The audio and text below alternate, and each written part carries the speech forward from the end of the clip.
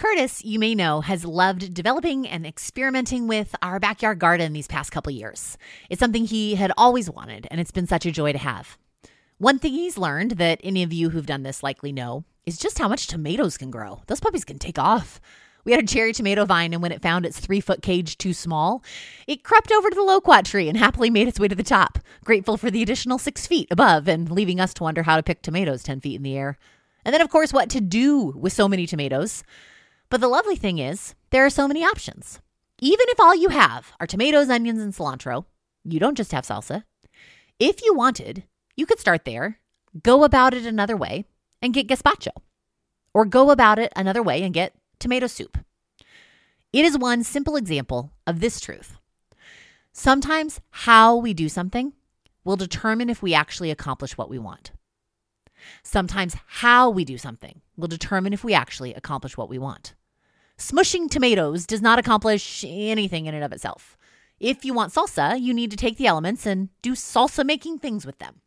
Now, we've been talking about the mission of God, what it is God hopes for as creator and sustainer, and most of all, one who loves the world.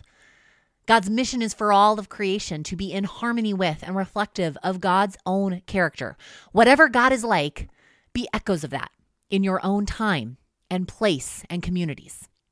But what if the people you've chosen to bless for the purpose of this mission are failing at it?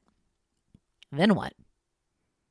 By now, you might have heard us say how God chooses Israel in order that they, in their life together, in their way of engaging with the nations around them, would make God known. But when we come to the setting of the Gospels, Israel is living under Roman occupation. Do we find them there, participating with God in the mission? Are they living Yahweh-like or Roman-like? Sadly, overall, we find a people who have chosen either to accommodate to or fight back against Rome. You see accommodation in a lot of the formal leadership who don't want to rock the boat because it could stir up conflict and violence. In opposition to that, you see fighting back in groups like the Zealots, who organize themselves to inflict violence on Roman soldiers, try to get them first. In either case, what you don't see is Israel living as a people with a whole other faithful way of being. And this is the time when God decides to come, to be the one who lives out the mission perfectly, living in ancient Israel in a way that is in harmony with and certainly reflective of God's own character. What Jesus teaches about God is what's true. What Jesus offers is real life.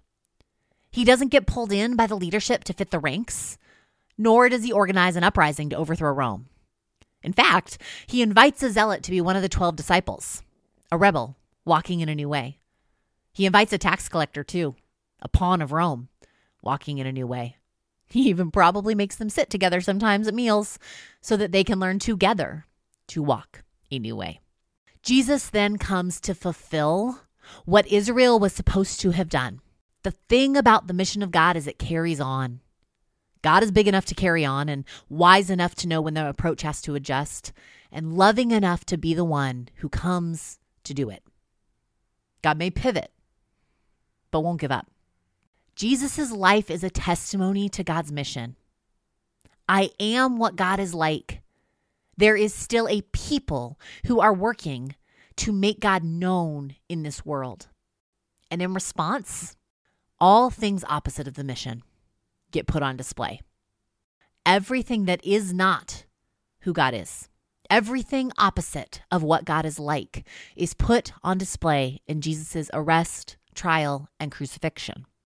The world and the power of sin does its worst, and Jesus holds it, takes it on, absorbs it. Many scholars talk about this idea, but I found I still like how we tried to translate it for kids. We would dye some water with food coloring and put out a plastic table. And then we'd let them kind of make a mess with it, the different waters, and spill them over. It wasn't the biggest, worst mess, but it was not readily clear what could be done about it. And then we'd take chamois, like you use to dry your car. And we would simply say, if sin is like that mess, Jesus, because of who he is and how he lived, could absorb it all, take it all on himself, And in doing that, take it away. And we put the chamois on the table, and the water would disappear. It was simple, but it spoke to something deeply true. Because Jesus was faithful in the mission, he could fulfill where Israel had failed. Because Jesus lived the way he lived, he could accomplish the most significant thing of all, to remove the power of sin, such that we could be with God in a whole new way. It wasn't just who Jesus was. It was how he lived. And when it came to the end of his life, it wasn't just who he was, but how he died that matters. The way Jesus went about these final moments show again what God is like. You know that when we are together for church on Zoom, we're an interactive community exploring these things together. And so what we did when we were together is break into 3 different groups. Each group took one of the stories I'm about to mention, read it again from Scripture, and simply asked themselves, what does this story show us about who God is or what God is like? What do we notice in these passages? Together, we looked at Jesus around the table at the Lord's Supper. We looked at the time he healed the guard's ear. And we looked at his connection with the thief at the cross. Groups noticed a variety of things about who God is, but I want to point out just a couple for us here now. First, the table, which reiterates that God is not going to do this alone, but give away power to a group. This group gathered around the table celebrating Passover, and those that they will invite in. God's continuing to form a people. The mission is not changing to, I'll work with individuals who agree and believe. One of our groups noticed that Jesus offers the meal to even Judas, who still sits among them, not too far gone. In the account of Jesus healing the guard's ear, we see that not only is God healer, but God rejects violent domination in order to accomplish the mission. Third, as Jesus connects with the thief at the cross, we see that although God is still group-oriented, there is always care for the one. One of our groups noticed the other thief, the one who does not ask for Jesus to remember him, but rather scoffs at him. They noticed how Jesus didn't even really respond. And what they saw in that moment was how God holds space, allowing us to say what we really think and feel to God. And then, of course, in this encounter in the end, lest we forget, we see that this is the God who forgives. How Jesus does this matters. We see who God is through the way Jesus accepts execution.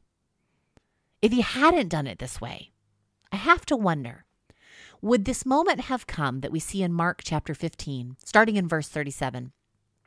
It says, Jesus gave a loud cry and breathed his last, and the curtain of the temple was torn in 2 from top to bottom.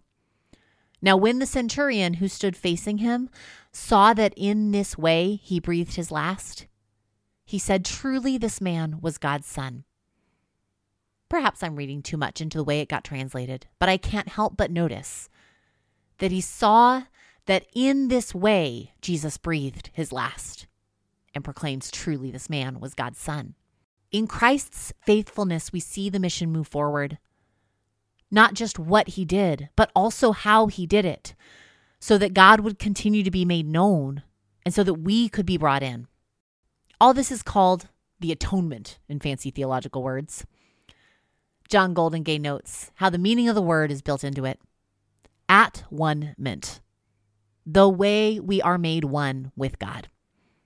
No power too great, no mess too big, no force too strong to keep us from the love of God.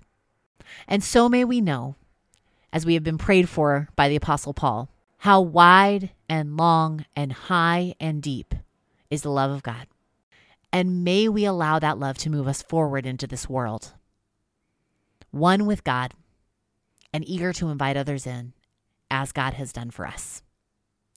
To the glory of our triune God. Amen.